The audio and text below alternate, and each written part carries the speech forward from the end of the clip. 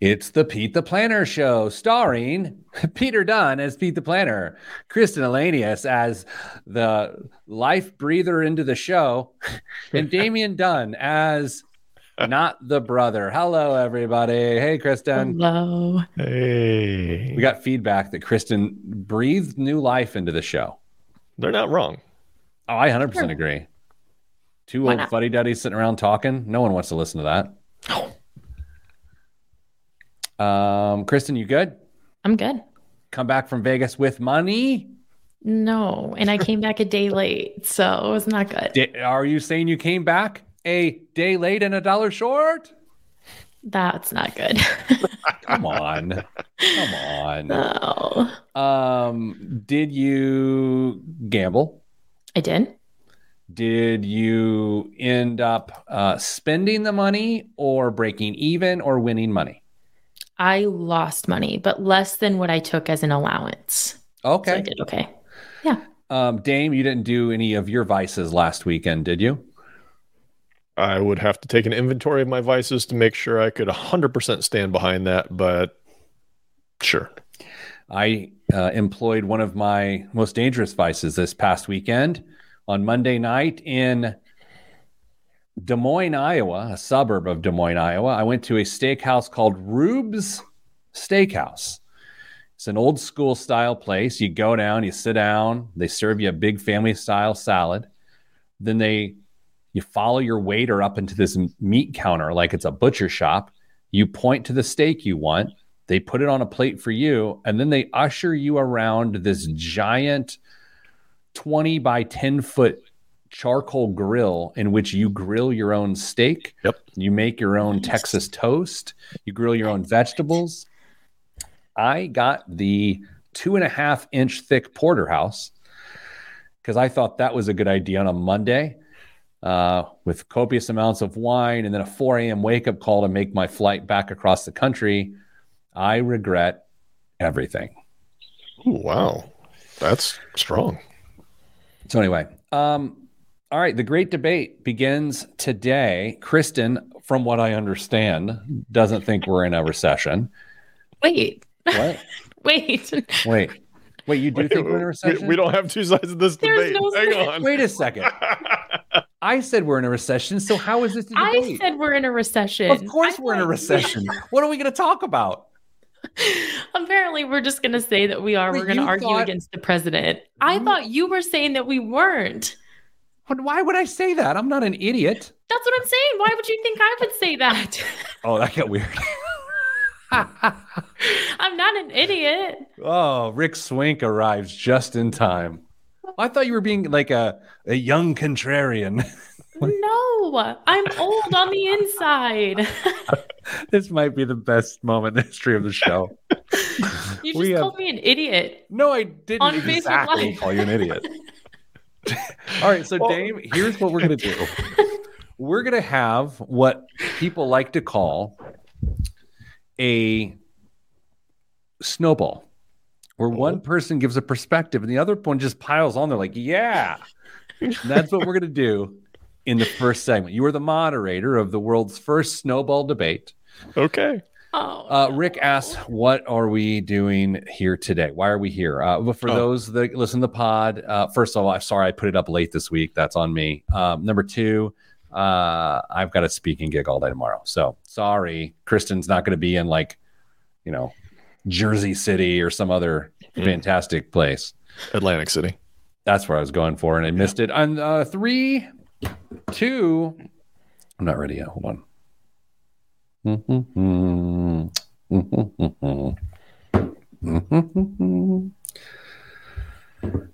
One. This week on the Pete the Planner Show, we answer your money questions. Here's how the show works. You email us, askpete@petetheplanner.com. That's askpete@petetheplanner.com. And we answer your query. Joining me, as always, this week is the Director of Education, Kristen Elanius at your money line, and the who cares about his title, Damian Dunn, also at your money line. Hello, friends. Hello, Pete. No relation.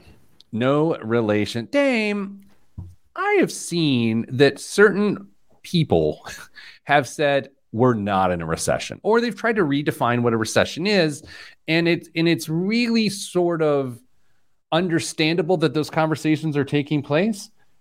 And while I don't want people to panic that we're in a recession, I think it's important to honestly observe as to whether we really are in a recession so that people can properly prepare themselves for it.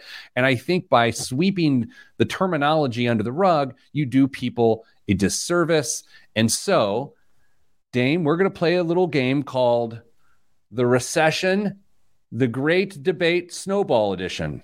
Usually in a debate, there are two sides to an issue, but neither of them will be represented in this debate. It is me making a point and Kristen backing it up with facts. You are the moderator. Let us begin. Ladies and gentlemen, thank you for joining us today for this great snowball debate that Pete has so eloquently set up. Today we're going to be discussing, are we in a recession? Of course we are. But let's go to our panel, our esteemed panel. First, Kristen Elanius, Director of Education at Your Moneyline. What say you? Are we in a recession? Yes, we are absolutely in a recession. And I think personally, this is why last week I thought maybe we would have a debate, is because I think where we're at now is potentially worse than a recession, because what we normally see in a recessive environment are decreasing interest rates and decreasing inflation. And the opposite is true. And we're seeing potential rises in unemployment.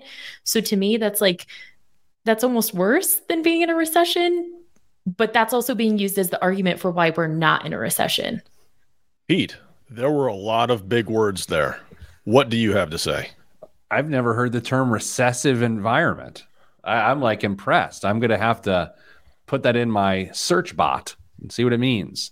I will say this. I agree with Kristen about the idea that we're in a recession. However, the idea that we're in something worse than a recession, that sort of piqued my interest. So now I believe there to be a real debate. Yes. Kristen, I think we're in a recession, but I think it is going to be a rather pedestrian recession that has third quarter contraction, and then I think we'll be out in the fourth, possibly the first Q of 2023. So you're saying we're in something worse than a recession.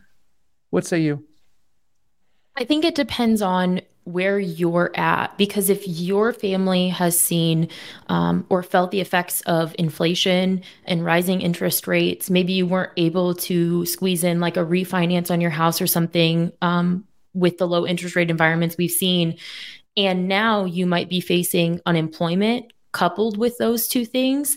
I think for some person, some households, what we're facing is going to be worse. Collectively, maybe not.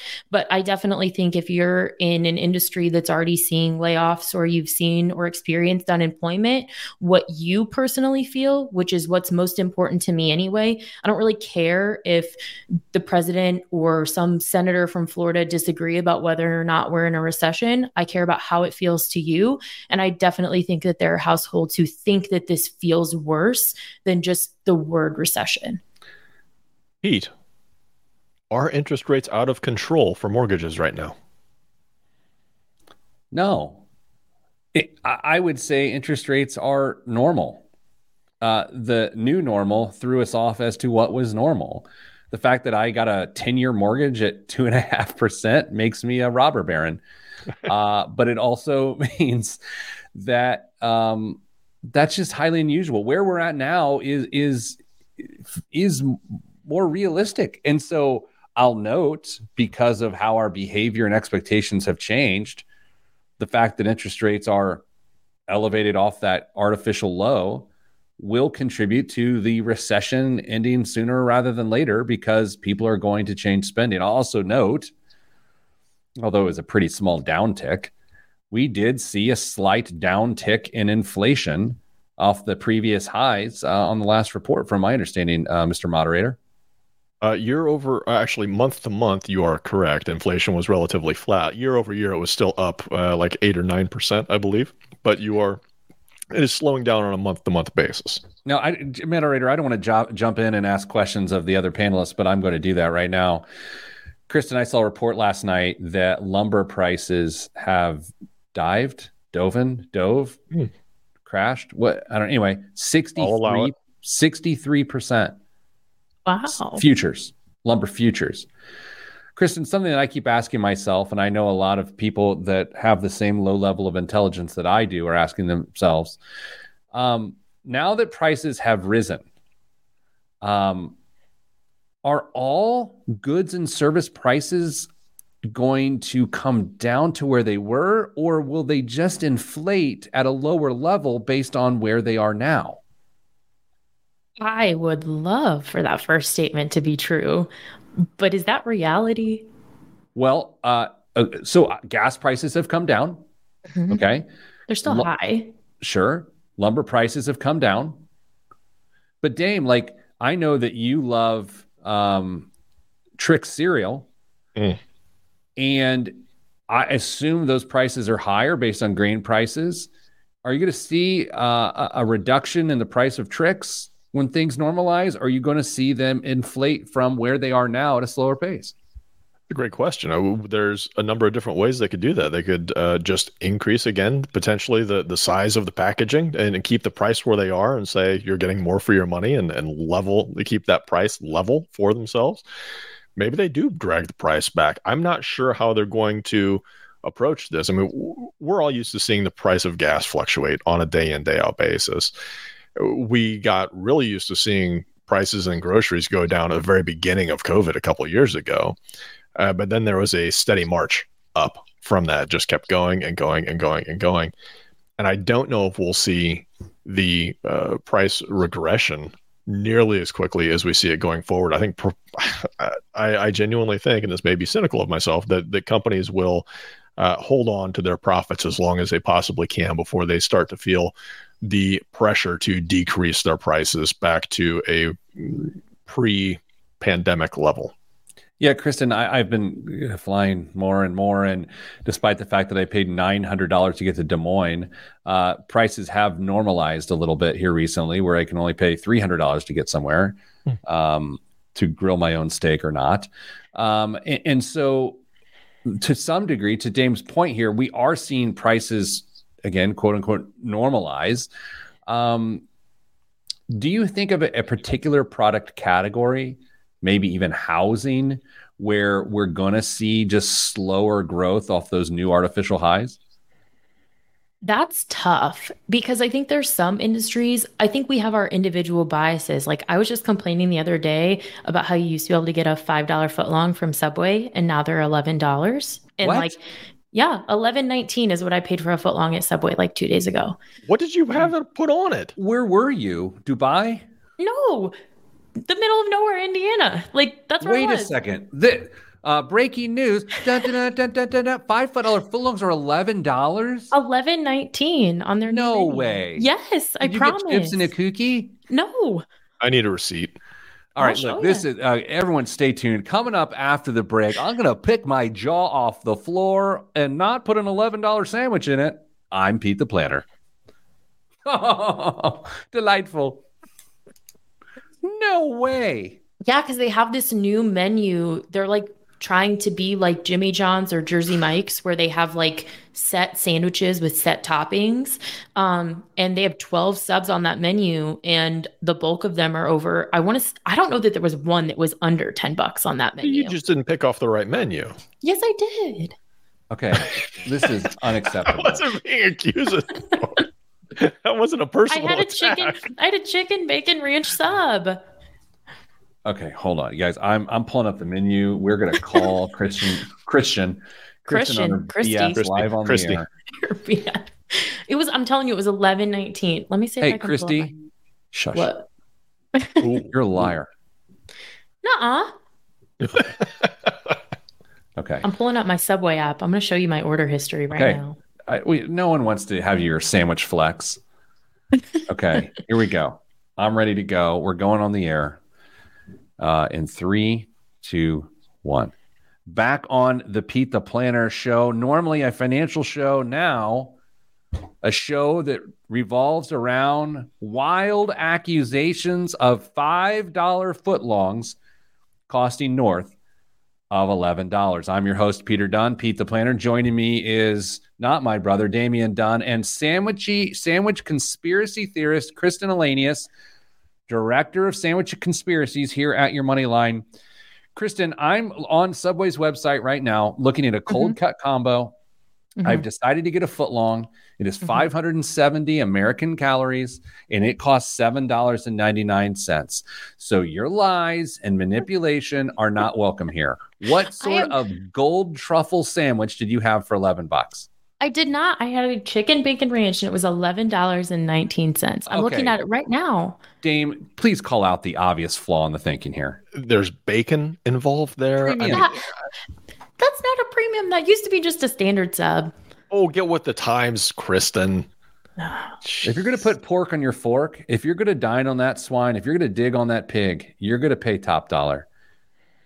All right. So Dame, earlier in the show, before Kristen lost her ever-living mind about sandwiches, we were talking about the signs of the recession. All three of us obviously agree we're in a recession.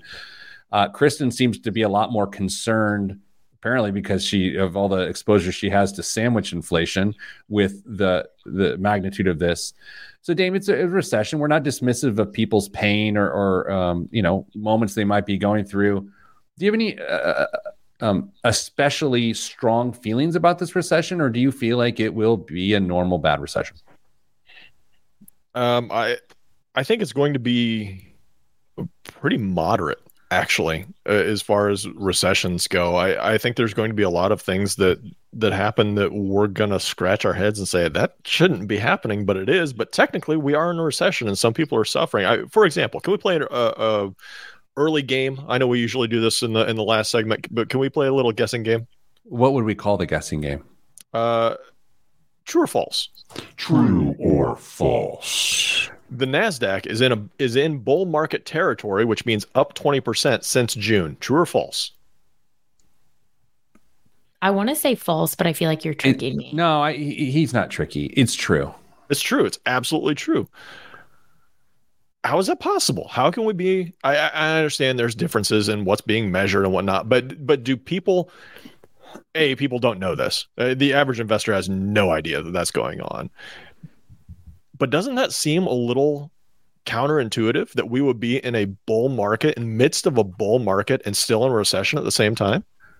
And if it doesn't, does that mean we're leading our way out of it? Are stocks a leading indicator? Are they an indicator? I can't remember. It's been too long since I took Econ 201. I believe they're a leading indicator. I'm so butchered that. You have your economic cycle, right? Is your expansion, your peak, your contraction, and your trough. And usually you mark what GDP, inflation, interest rate, and unemployment. And those numbers are supposed to trend in a certain direction depending on where we are. And for the last 2 years and some change, those numbers have been so convoluted. How's anybody supposed to know? That's fair. I mean, there's no doubt we're in unusual times because of the unusual circumstances of the world being shut down for 2 years, right?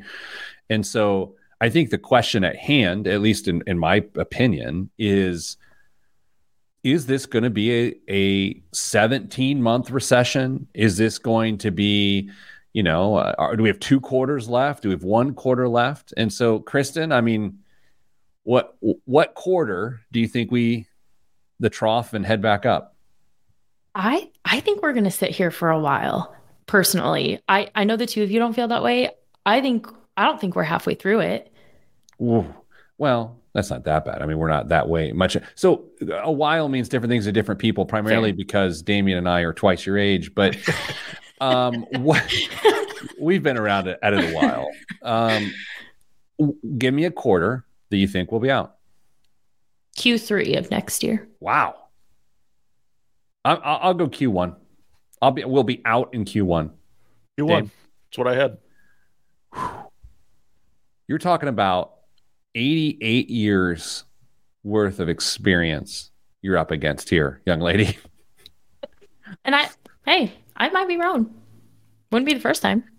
So what will be the first number within, Kristen, you mentioned GDP, you mentioned inflation, employment, and something else. What will be the first interest rates? Did I say that already? What will be the first number turning the better direction? Like which one number, which is going to turn first? Which turns in a positive way for it. Positive inflation means we inflate higher, but I'm saying positive inflation is sort of negative. Probably, I think interest rates. I think interest rates scare people the most. Do you think so? Well, I don't know if I asked the question right, because Dame, did you understand what I was saying? Because I'm saying, like, which number will we feel good about seeing moving? I don't think interest rates are the first thing to come back down. My guess is I think inflation will be the first thing to come back down. Oh, I see. I think that's the one that's going to matter the most. I mean, mortgage rates have already fluctuated and wobble a little bit over the last few weeks. Once we see inflation tick down and to have meaningful movement in that, I'm waiting for the year-over-year number, not the month-to-month number. Once we see things really start to flatten out on a year-over-year number, I think stability and confidence starts to enter back into the picture, and then things will start to build off of that. Yeah, I think it'll be interesting if we start to get major unemployment numbers coming in. Then there is a case to be made that Kristen is right. I mean, if we do really see upticks in unemployment, I could argue third quarter. I could absolutely argue third quarter. Kristen, do you think that this is the way it's headed? Do you think that's what draws it out to the length of your belief? Yeah, probably. I mean, I hope I'm wrong. I hope that that's not the case, but I do think, and I could be biased as well, because the industries that I'm surrounded by are feeling it a little bit more than maybe what you're feeling in your market or Dame might be feeling in his market. So I recognize that I could have some like geographical bias as well. I was just about to say there's going to be pockets of the country that are just going to get slammed with unemployment. Kristen's neck of the woods is one of them. That's going to go up, and there's not a whole lot they can do about it. But that's not unusual for them either. The RV industry ebbs and flows all the time, and people, I don't want to say they're used to it, but it's not totally unexpected to happen for them if they choose to work in that environment either. So yeah, there's going to be absolutely pockets of the country that are going to be in worse shape than others, but I think it's going to be pretty moderate for a lot of the country. Now, during the early parts of the end of the world times, there was things like RVs, to your point, Dame, that just like were skyrocketing in popularity and price, and, landscaping services and home renovations and Pelotons that obviously changed. What do you think's coming down? I know this just starts to feel like our stock market game, but do you feel like I wouldn't think RV prices are heading down anytime soon, but I would think things like home improvement potentially and landscaping and hardscaping services could start to come down. What do you think? If RV prices stay inflated, that's their own choice, but they're already cutting way back on manufacturing. Well, way back on manufacturing. They've closed a couple plants in northern Indiana already. So there's going to be discounts there, but some of the service industries, I think, will probably get some pullback as well. Kristen, what's your gut say? I don't know. I mean, I have that bias. I think of like RV and like those things. I can't really think of. That's just where my mind goes, I guess. When did you have the $5 footlong that was $11? What day was that? Like 2 days ago. So in 48 hours, we've seen major sandwich deflation. Coming up after the break, one of your questions that came to us, and now the answer comes to your ears. I'm Pete the Planner. This is the show. Really a lot of attention to the outros today. Question. Yeah. This Subway sandwich didn't happen to be purchased at an airport or someplace. No. Okay. No. Can we rank sandwich shops real quick? And then I've got a quick story. So your choices are, and you can add to them if you want. Well, actually, we'll add a few. Penn Station's out of the running because it's clearing away number one. Okay, so we're not doing that. Dang it. We've got Subway, Jim John's, Jersey Mike's, and I will put Which in there. And Firehouse Subs. Okay, so Jimmy John's, Jersey Mike's, Subway, Which, And Firehouse subs. Okay, Kristen, number one sub. We're only going to go number 1, 2, and 3, and 4, and 5. What do you got? Jersey Mike's. Number 1 is Jersey Mike's. Dame? I've only had sandwiches from 2 of those places, so it's going to be pretty narrow. That's Jimmy John's. Jersey Mike's is clear and away number 1 there. Absolutely. I agree. Number 2, I will go. I forgot Potbelly subs. I've had Potbelly, but it's been a long time. What's your worst one? Actually, let's not do that. I'm not a hater. Okay. You guys want to hear a moderately interesting story? Yes. I don't know. It kind of involves you guys in a roundabout way. I don't know. Kind of, by association. Oh, we got some comments. Chris says Potbelly is the GOAT. It really is. Big Rick Swing says he likes a big witch. Grant says kudos on us all working at the food bank yesterday. Great time. Little Spence 49. He's part of the Spence family. Big Spence, Lil Spence, Short 50. Spence. Yeah, Spence 50. He said, why are we doing on Thursday? Did I miss something? No, we just couldn't do it on Friday the last couple of days. And he appreciates Kristen's perspective on relationships and money last week. Oh, that's really nice. So nice. I'm listening/reading, as I call it. My wife calls it lazy. A new audiobook last week when I was in Iowa. And it was by Liz Smith. It's a memoir. Liz Smith is the political consultant that was a communications director for Pete Buttigieg presidential run. She has served in several other capacities. So it was her memoir. Wonderful book. I thought it was going to be good. It ended up being a lot better than I thought it'd be on top of that. So that's not to be negative. I just thought it was really good. And I'm listening to the book, and she's talking about the strategy with Pete Buttigieg as to try to get him some footing as he was about to announce his running for president. Well, as you'll remember, Mayor Pete at the time, now Secretary of Transportation Pete, was on our show. I interviewed him on our show. By then, I think it was just me, right? Dame, were you on the show back then? Yeah, but I was not on that show. I think it was you and Adam. Adam Wren, I think he was part of it, but he wasn't on. Anyway, yes, he was involved, but anyway. So he was on the show. Really interesting conversation. And it was one of those things, like, I was really excited to get a presidential candidate on the show. I like Mayor Pete's vibe. That doesn't matter what I think. You can think whatever you like. But the whole time it was going on, I was like, why did he say yes? Like, why are they doing this? Like, this is stupid. Like, if I'm going to direct him, don't be on my show. It's the old, I would never want to be in the club that would accept me as a member joke. And so she's talking about in her book that part of their strategy was to go on all of these little shows and podcasts.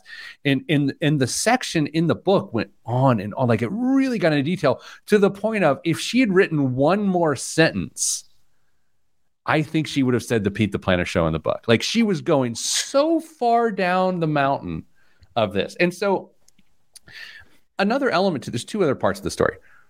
I'm in the Marriott Hotel lobby in Des Moines while I'm listening to this book, to a section about when they're campaigning in Des Moines. And she's talking about the Marriott lobby in Des Moines, Iowa, that I'm standing in as I'm listening to the book, which was really weird. Final note. I sent her a tweet, as I tend to do to authors when I read their book, and I just thank them for writing it, tell them I enjoy it. As someone who's written a book or two, I find that nice, right? I like to be nice. So I sent her a tweet. I said, hey, this was really great. I appreciate you. And she said something, blah, blah, blah, blah.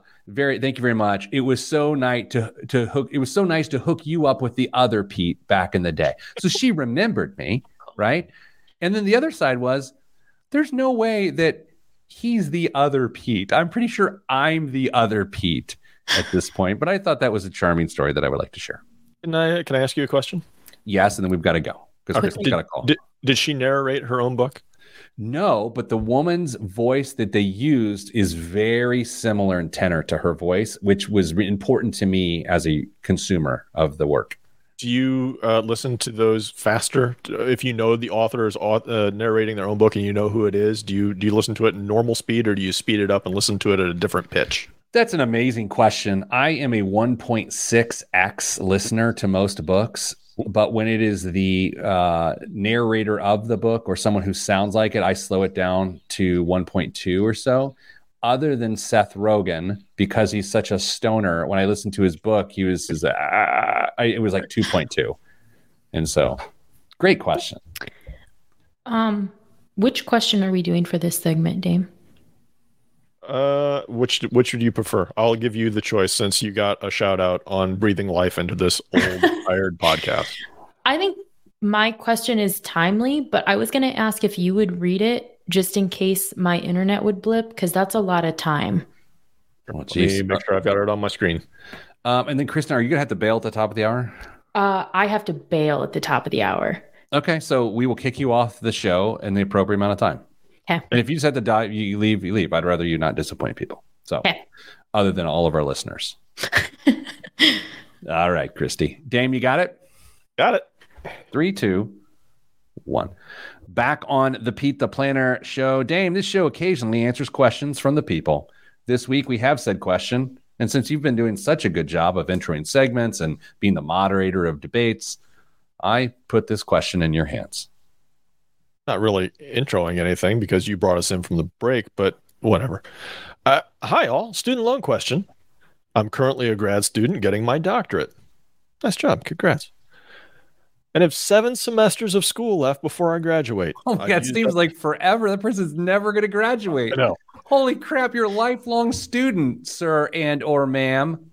I've used up the savings I had saved prior to starting school in the first year of school and will be living off of student loans for the next 2 years and 4 months until I graduate and get my big person job. If it matters at all, starting salary would be between $175 and $200K after I graduate, and anticipate paying in some large monthly payments to chunk down my loans ASAP after graduation. Like, I hope to pay off my loans in 2 to 4 years post-grad. In regards to paying for school, it seems I have 2 options on my plate. 1, a family member offered me a lump sum of $125,000 roughly right now to pay for school. What? And would be giving it to me at a flat 4% interest rate. Interest would begin accumulating immediately. Or is this real? Yes. Yes. I take out federal student loans incrementally, semester by semester, at a higher interest rate. $23,000 spring 23, $19,000 summer 23, $23,000, $23,000, $16,000, $12,000 to cover tuition and cost of living. Any recommendations? I tried to do some interest math, and it made me want to drink. Well, I mean, good days, bad days. That's why the industry is always thriving. Thank you, emailer. Dame. If you're like Kristen and I, the first question you're wondering is, what line of work are they in? Because if they happen to have exposure to the world of nonprofits, like a physician at a nonprofit hospital, the person would be a moron to take on a personal loan. What do you think? That's absolutely the question that has to be answered first and foremost. Are they going to have access to PSLF? Because if you do, you can forget about all that crazy familial relationship. Oh, what? Hey, come on. What? I didn't know. Don't make it any more awkward than it has to be, Pete. Thank you. And just take out the student loans and then pay it off over 10 years. Make your 120 payments. Hopefully that lasts 10 years. And then you wash your hands and walk away. Kristen, do you see this differently than I do? There are a few things that make this tricky, in my opinion. One, if we just compare interest rate to interest rate, the family member loan makes the most sense, right? Like, that's just basic math. You're not going to receive a federal student loan at this point for less than that 4%. However, how many people do the two of you know anecdotally that could let 6 figures sit in their bank account for the next 4 years and stay on budget for those years? So you're saying there might be a little bit of lifestyle inflation, knowing that there's 6 figures sitting in your account. Yeah. So if we're looking at it from a behavioral perspective, I do not love the family loan for several reasons, because I don't really like it when people borrow money from their family members anyway, but also because who do I know that can leave $100,000 just sit in their bank account? What if you were just to say, you know what, I'll bring you the bills each semester. Don't give me the lump sum because I'll do something stupid with it, and you can just pay it as it comes. Okay. Maybe they're not. I mean, that's a legit question, but what if they're not willing to do that? What if they want the guaranteed 4% from the get-go? Yeah, I think this is about helping the person out. Can we call the person a name? Let's go with Steve. Steve, who's Steve? Person. Okay. And then Steve's uncle? Chuck. Steve's uncle. Okay. Chuck is not necessarily altruistic here. I think Chuck's looking for a guaranteed 4% because Chuck is asking Steve of Steve and Chuck fame to make a difficult decision like it's some sort of riddle or brain twister teaser. So I don't know. I don't think I would do it if I'm Steve. I think I would tell Chuck to just give me nicer holiday gifts. I don't think I would do it. Does your opinion change Yes.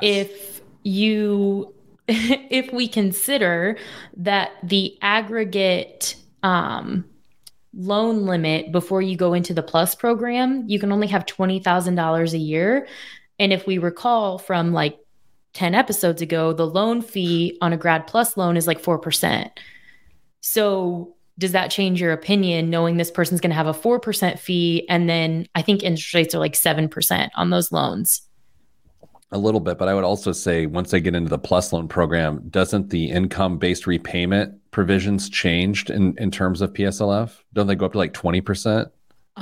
They should just be able to do the income. Well, it depends on what their income level is, because if they're going to be a high income earner, payee or repayee might make more sense, because there are some different, like on payee, you never pay more than what you would have paid on 10-year repayment. There are some like neat, like nuanced differences. So that's the hard thing too, is like, will you be a high income earner always? Is there going to be a scale up in your income? With respect to PSLF, of course.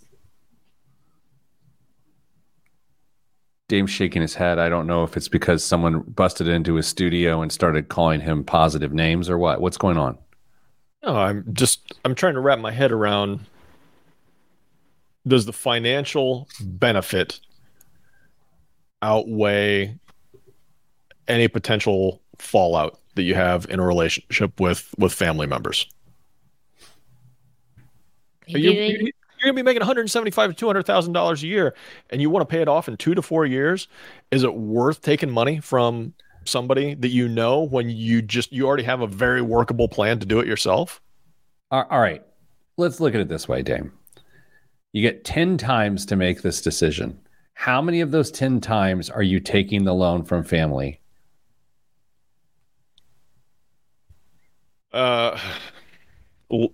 Way less than half. Okay. Kristen? Behaviorally, I don't know that I'm ever taking the loan from a family member. Yeah, I'm below 2, which I believe in our less than half culture is 1. Yeah, I don't think so. I don't like when I go out to dinner with a buddy and he picks up the tab in a sneaky way. I appreciate it, but then I'm always like, man, I gotta buy the next one. I walk around owing this fella. Who knows what restaurant he picks next? You could stick it to me. Seems reasonable. Plus, I don't know. In an increasing interest, the other thing too, though, is we're in an increasing interest rate environment. So what happens if student loan interest rates are even higher next year? The greater the gap between the 4% guarantee and whatever you'll pay for the loans that you take out through the Department of Education, the more likely I am to say, all right, fine, take the family member loan. But man, do I hate that option. I have an uncomfortable question to jump in front of Dame before he stays on topic to end this segment. And you don't have to answer this because I'm asking a very personal question of both of you. So you can just say punt. The question is, have you either ever borrowed and or lent money to family? The question is, have you ever borrowed, lent money to family, or punt? Or punt. Those are your 3 choices. I will answer first. I have not. Oh, by the way, you don't have to say whether you've borrowed or lent. You can just say, yes, I have, or no, I haven't. I have not done either. But I mean, or yes, no. Dame? Yes, both. Kristen. I've lent. Okay. So do you feel like that those experiences impact how you answer this question? Not really. When I've done either side of that deal, we've had really good understanding, and we knew the other person wasn't any kind of a credit risk or anything. It was just it just was convenience, that sort of thing. All right, Kristen, real quick before we head to break, I'm hungry. Can I borrow $11? No. All right, coming up after the break, biggest waste of money of the week. Dame submitted this week. It was so good I didn't even search for anything else. That and current events. I'm Pete the Planner. This is the Pete the Planner Show. All right, we can turn this thing right around and get Kristen to her meeting. Are you good with that, Kristen? Yes. I read none of the copy that came along with that, so read at your own risk.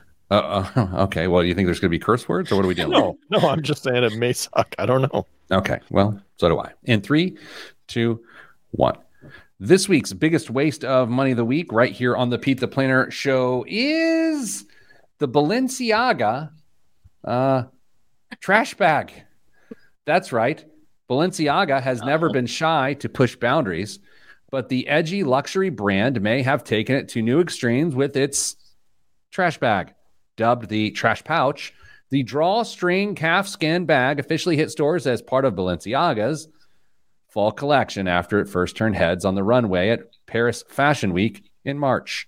The launch of the bag, which comes in typical garbage bag colors like black and white, as well as blue and yellow, is drawing newfound scorn on the internet, where users are again scoffing at the ostentatious product. Dame, that was actually pretty good copy. Yeah. First of all, I just want to say, I'm going to ask you what you think it costs. Dame knows.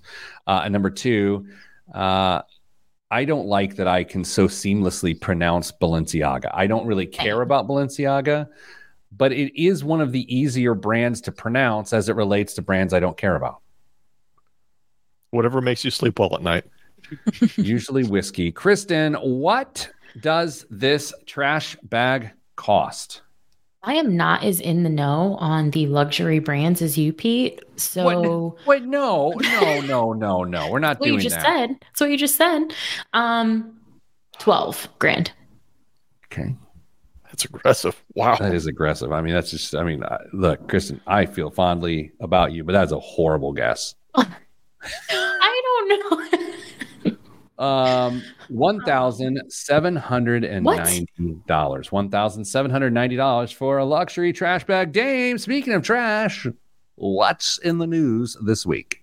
Samsung unveiled the latest models of 2 of the world's costliest phones, the Galaxy Z Fold 4 and the more compact Galaxy Z Flip 4, both coming to the US later this month.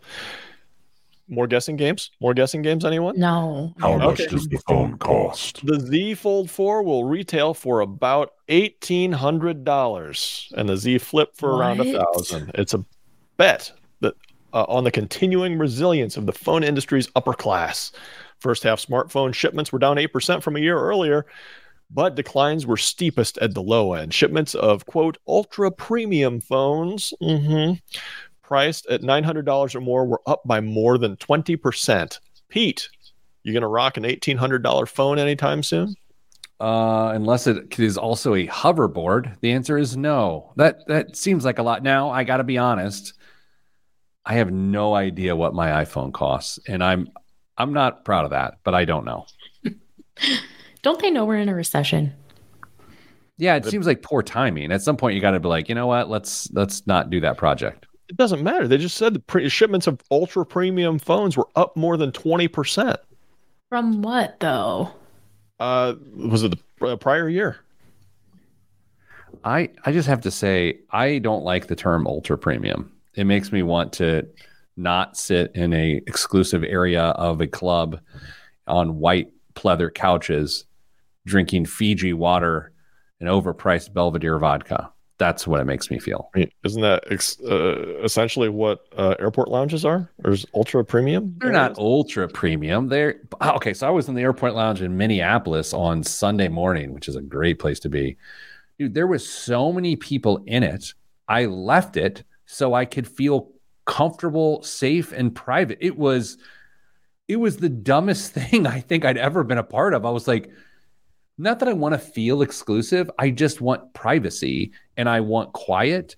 I went in there. It was like Grand Central Station. And so I went and sat in the food court by myself with no one around. So you're saying, go ahead. I always go sit at not my gate to avoid people.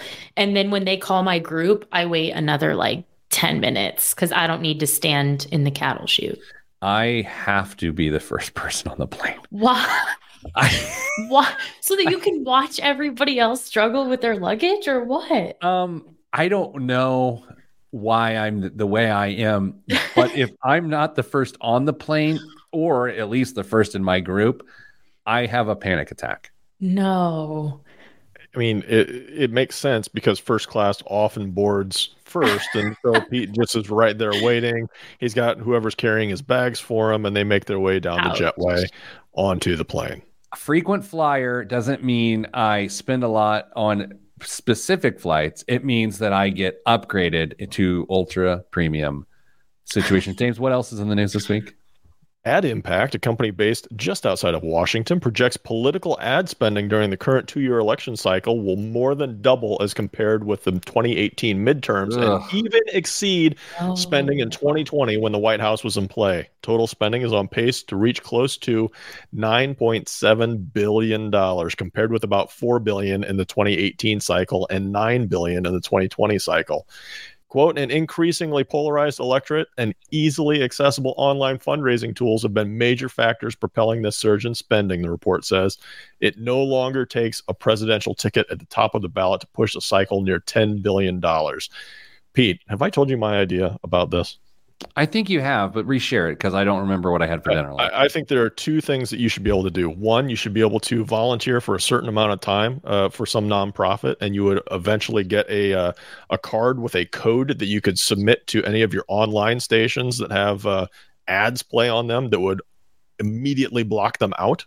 So you don't see any political ads whatsoever for the entire time period up to the election. Or you should be able to put a dollar amount on your tax return every year, call it $50 or something like that. That will get you another code that you could opt out of all political advertisements on TV during that same time period. Those are both amazing and, of course, highly unrealistic. Here's my take on it. I am not a cynical person. I shouldn't say that. I don't think I'm a cynical person. Maybe I am. But what bothers me the most about this, other than just personally being annoyed at the commercials, is that with that much more money coming in, it's going to be that much easier to grift and to skim off the top for the politicians. And that grinds my gears. There's a Facebook comment. No one wants this. Yeah, Brittany's right. Literally no one. Well, a couple people at TV stations want this. I'll tell you, friends in advertising at media outlets, they want this. They will make their careers on this. And I don't hate them. I don't hate them for that. I get that. That's the reality. And they take it from both sides. I don't know. Dan, what else is? Mortgage applications are up for the first time since June. Remember that long time period ago when things were just looking bleak? Well, it's back. The housing market, it's back, baby. Sure, it's only a 1.2% increase after a 22-year low, but this could be a glimmer of hope that the housing market will stabilize. And the 30-year fixed mortgage rate saw its largest week-over-week decrease since 2022, falling 31 basis points to settle at 5.43%. Home seekers rejoice. Yeah, Kristen, were you above or below the 5 point? What was the average rate there, Dame? 5.43. Higher or lower than that, Kristen? She's higher. Oh, ooh, wow! Really pulled Life the trigger too sucks. soon there. So you are clearly more than double, maybe than my 2.5% mortgage. That's so nice of you to say. Well, no, you also have 10 million times the amount of hair that I have on your head. So it seems fair. Kristen, are you going to try and pay that thing off faster than That's a good question. Nope. It's a 30? Mm-hmm. So you're doing the reverse inflation game there? I don't intend to pay it off early, but I don't believe in getting rid of assets as a general rule either. And I also think that what works for me behaviorally does not work for everyone. So you're going to be a property queen, is what you're saying? Monopoly. Wow. I feel sometimes when we're in her presence, I feel inadequate. Imagine having Kristen as your landlord. Yeah. I'm nice. She's nice and she'd get stuff done. Is one of the most reliable people I know. So you'd be like, hey, my furnace is out. She would get it done. That's what you need in a landlord. That's true. All right. That's the show this week. Kristen is off to help someone with their financial life. Can you get $70,000 of student loans forgiven? That's my hope of what you can do on this call. Can you report back to us with no more details than that? I will report back, and I hope that is the report. Sending good vibes, because good vibes are all that's in the budget. I'm Pete the Planner, and this is the Pete the Planner Show. All right, Kristen, see ya. See ya. Yep. All right, Dame. Another day, another dollar. I don't know what that means. How much can we trust her based on an $11 Subway sandwich? There has to be something more there, right? Okay, I agree. So first of all, I think the bacon is an issue, but I have another point that I didn't want to bring up. You can get a foot-long pro, which is double the protein, for $10.99, and I think she may have gone with the pro. Think so? Did they have just a regular chicken bacon ranch or whatever? All right, let's look up the chicken bacon ranch here. This is the stuff that people want. This is why our show consistently doesn't win awards. So, okay. The chicken bacon ranch footlong is $11.99. Ooh, so she had a coupon. Yeah, she's a bargain hunter. One of my biggest pet peeves of all time were the extreme couponer movement back in the day, where people would be like, I got 39,000 rolls of TP. Now, and given what we've just all been through, it's smart, but people are like, I got free yogurt. It's like, what? Who wants free yogurt? I don't trust free yogurt. Really? I don't know what I'm saying. I'm tired. Big yogurt. I gotta go. I got a meeting. Sorry, Jeremiah. That's the best joke of the show. Dame Mazel Tov. Everyone else, stay getting money.